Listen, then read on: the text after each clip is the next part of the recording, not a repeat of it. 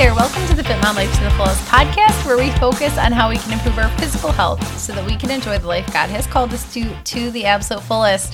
Hello, ladies. Welcome to the podcast. I hope you're having a wonderful day, a wonderful week. We are still cruising right through Advent and getting even closer to Christmas. You know by now, if you have listened for a while, that I am all about goals, all about lists and all that good stuff. So I know it's kind of, might seem earlier in the season to talk about goal setting. This might be more like what you'd expect of a December 31st podcast, but I've definitely already started thinking about next year. I'm sure many of you have as well. Many of you have reached out to me about training for next year, so I know you're starting to think about what your life is going to look like in 2022. So I figured we'd hop into this, nice and early, and maybe, just maybe, you'll have some quiet reflection time somewhere in these crazy weeks, maybe in that odd week that falls between, Christmas and New Year's, where you can get some time to think about this stuff a little bit. And if setting goals is not your thing, cruise on to another episode. I'm not at all saying everyone should do this or that everyone should do it my way. I've also done a past episode, I know at least one, on goal setting. So you can go back and listen to last year's. I actually was going to do that in anticipation for this year's, but I'm just shooting from the hip on my best tips for goal setting right now, where I'm at, how I do it. It really has not changed, so I'm probably going to say some similar things, but hopefully we usually need repetition. Usually we need to hear things several times. This is why we're supposed to read the scripture every day and why the scriptures have a lot of repetition in them, because it's like, oh yeah, I still need to hear that I need to put others before myself and all that stuff. So anyway, I'm just sharing with you what works for me, and I have dabbled in a lot of different ways. I like to listen to I have listened to a lot of different podcasts on this or read books and things like that. And I think, different things work for different people. So as always, take what you want, leave the rest, and let's get into it. So number one, when you're thinking about setting goals and, putting them down on paper and whatever, number one, I would choose what categories you are going to make goals for. So, and this is where I should look back. I should pull mine out from last year, but I'm just going to go from memory. I make goals in categories such as spiritual goals, physical goals, family goals my husband and I set together. I personally do financial as well, we set together. So family and financial, my husband and I set together. And then my own personal ones, I do spiritual, physical, friends. I think I give that its whole own category, and then personal. So personal and friends might be combined, but I do cover, various categories there. So whatever is most important to you. If this is pretty new to you and you have not set goals before, I would just pick like 3, like spiritual, physical, and personal, or whatever you think is, most important to you, because you don't want to overwhelm yourself. There is a step that by the time we get to that, you're going to be like, oh my goodness, I'm wish I didn't have 10 categories. So do what works for you. I think my number, for whatever reason, is popping in my head, used to be 7. And when I made this list, I just came up with 6. So I probably have around 6 or 7 categories, and that works for me. Okay. Number 2, once you have your categories, limit yourself to only 2 or 3 goals per category. And that's still pretty ambitious. If you want to just go ahead and do 1, we tend to be a lot better when we pick 1 and go all in on something than if we have 3 and we can only, scratch the surface. It's the whole idea of going down an inch, versus going down a mile. So, think about what would be best for you in this season. If you should be setting, if this is the time to be trying to read 30 spiritual books and putting that as a goal in the spiritual category, maybe that's not the year for you. Maybe you just want to shoot for 1 thing in each category, whatever it is, whatever it looks like for you. So I personally think it works best if you limit yourself. I limit myself to 2 or 3. Next step, make sure they are SMART goals. Okay, you can go ahead and Google search what SMART goals are, and you're going to get a lot of great infographics, I'm sure. But basically, it stands for specific, measurable, achievable, or attainable, realistic, and time specific. So you would not just say, I want to lose weight, or I want to cook better, Like, those are things you cannot measure. There is no like end cap on them or way to be able to track progress or anything like that. So you want it to be really specific. Okay, I want to lose 2% body fat. I'm just going with that example because this is a health and fitness podcast, and maybe that is one of your goals. We were talking about this last year at Christmas at my house, I believe. I just brought up like, hey, anybody have any fun goals for next year or any resolutions or whatever? And it was so funny because I've been doing this for years, and my dad was like, what? He's like, I didn't know that. I never set goals for each year. Sorry, Dad, throwing you under the bus. I don't think he listens to my podcast, as he is not a fit mom, but he loved this idea, and he's like, okay, so like days later, he's like, Britt, I've got my goal for the year. I'm like, all right, Dad, what is it? And he's like, to shoot under a 50 for golf for the year. But then my sister and I immediately were like, but what happens like the first time you shoot over a 50? Like, your goal for the year is done. Like, maybe throw a percentage on that. Like, I want to shoot under 50 this percent of the time or whatever, or like by this date or something. So it was just funny making sure, they are specific and measurable, and super emphasize on realistic, because I have definitely been there where I have set myself up for failure just shooting for kind of ridiculous goals at a time where it was just not the best time for me to try that. I've talked about this one on the podcast before, but there's a workout program called 75 Hard that is associated with First Form, which is a supplement company. And I used to represent First Form and, represent their products. I don't anymore just because of a couple of reasons. The products got a little too expensive for me personally to maintain in our family, so I didn't want to be representing something that, I couldn't regularly restock us with. It was like I'd get it every once in a while, that kind of stuff. Whatever. Don't need to get into all of that, but I do really like their products. They're a great company.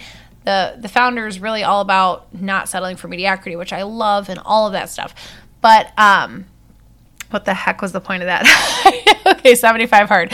Totally lost my train of thought as I went into that little aside. But he, the CEO and founder of the company, came up with a program called 75 Hard, which has various steps to it. And maybe you've heard of it. It's totally become a huge thing by now. It started out with just like him doing it and telling, the people that work with him about it, and, trying to encourage his employees to do it. And now it's huge. But some of the things that it entails are like 2 45-minute workouts a day. One of them has to be outside. A couple different things. A lot of the things on the list are awesome, like 20 minutes of reading per day, or you read 5 pages a day or something like that. But I set out to do this when I literally had like a 3-month-old. It was my second son.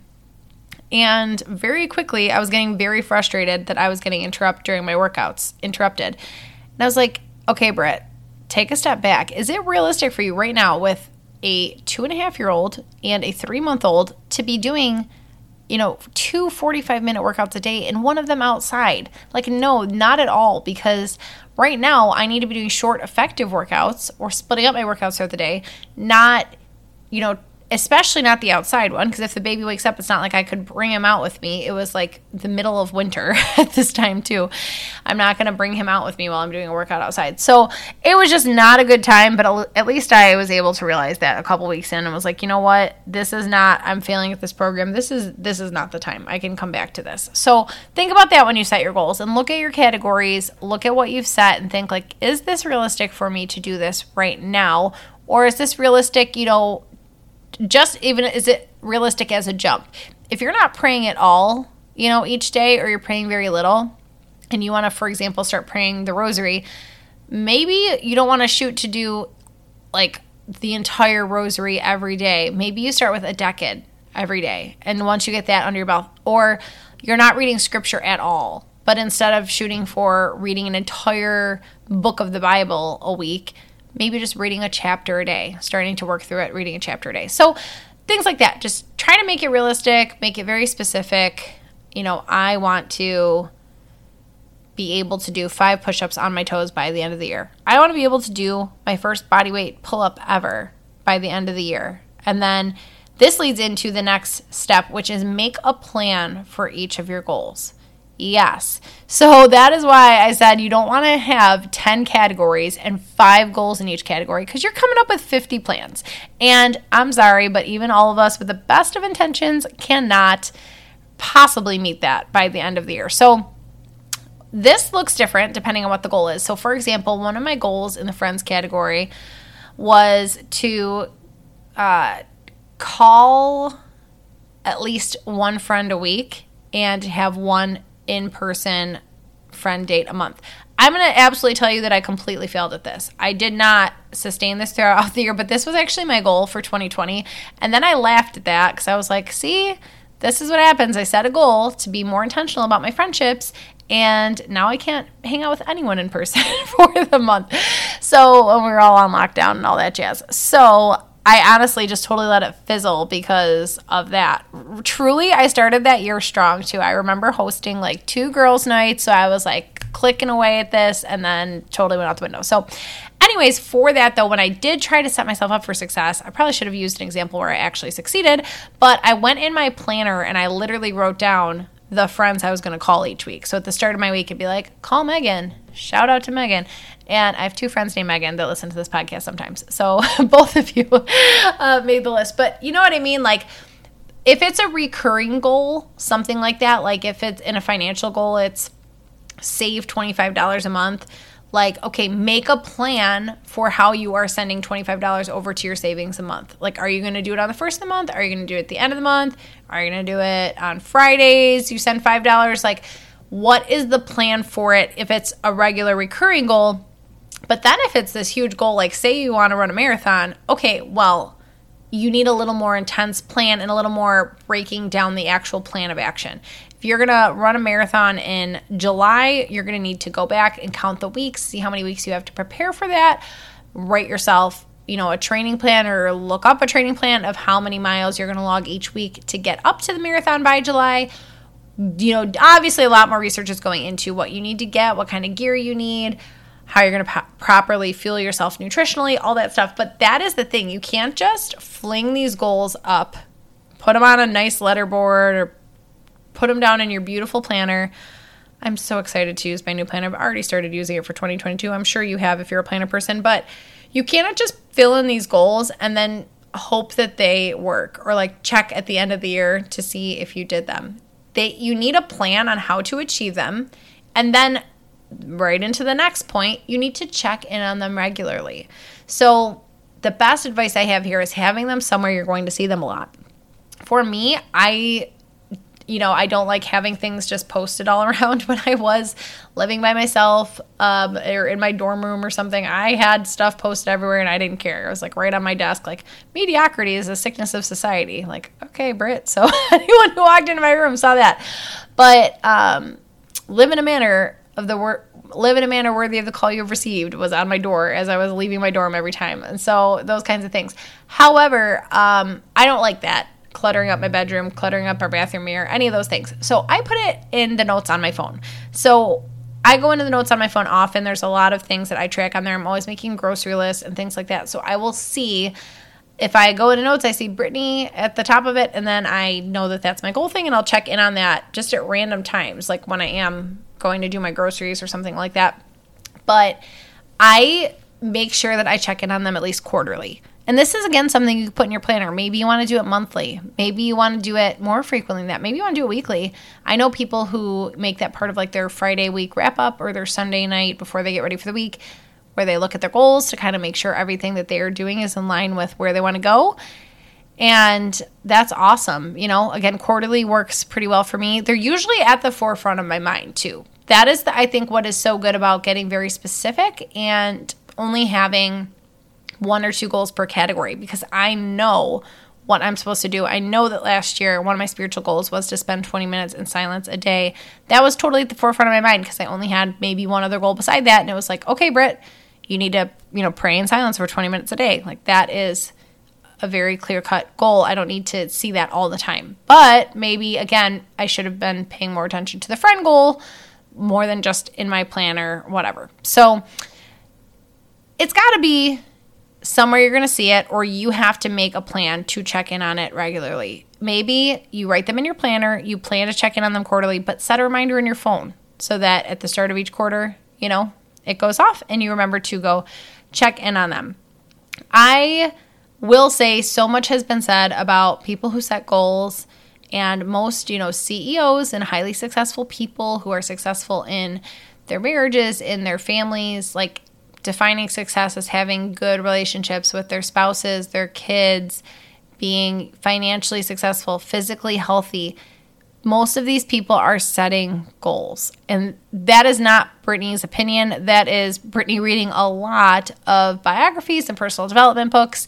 And, many of these gurus, I'd say, or professionals in these areas will tell you goal setting is such an important part of growth, because if you are not pushing yourself and trying to move forward, you are probably staying stagnant or worse, backsliding. I will also just say that I know I mentioned this on the podcast before, but I totally believe in and promote, especially if you're a stay-at-home mom, but all moms, if you're not a mom, whatever, anybody. Sorry, I really need to cough. And I've been holding it in. I am definitely not going to edit it out either, but I do a fun list. So it started with I have a bucket list for my whole life essentially, and then I pick things that I want to try to accomplish year to year, because that's another thing. You just make a bucket list one day and then you never look in on it until you're retired, and then you try to do all these things when you're retired. No, if you don't try to do them year to year, they're not going to happen. So it's funny how much mine have changed from things I don't know, skydiving was never on my bucket list, but say skydiving was. And then it's okay, well, I really can't achieve that in the day-to-day as a stay-at-home mom. Yes, maybe I could talk to my husband about making that happen at some point. But now my bucket list looks a lot more like learn how to make my own ceramic mugs, take up pottery, those kinds of things that are just random but fun. And I talked about this in the podcast about getting yourself out of a funk, because just having fun things, fun hobbies, something you're working on, expanding your mind creatively, and, just trying to grow in all areas, maybe learning a language, pushing yourself in all the ways, not just physically. So I have, in addition to these goals, so I'll pick my categories, I make my goals, I make my plans for my goals, and then I just make a fun list of things that I want to do in the next year. They have ranged all over the place. Cook a whole chicken was on my list one year, which you're Brittany, that is such a lame fun list. I totally get that. But it was okay, I should know how to do this. I'm almost 30 years old. I've never cooked a chicken. I should cook a chicken.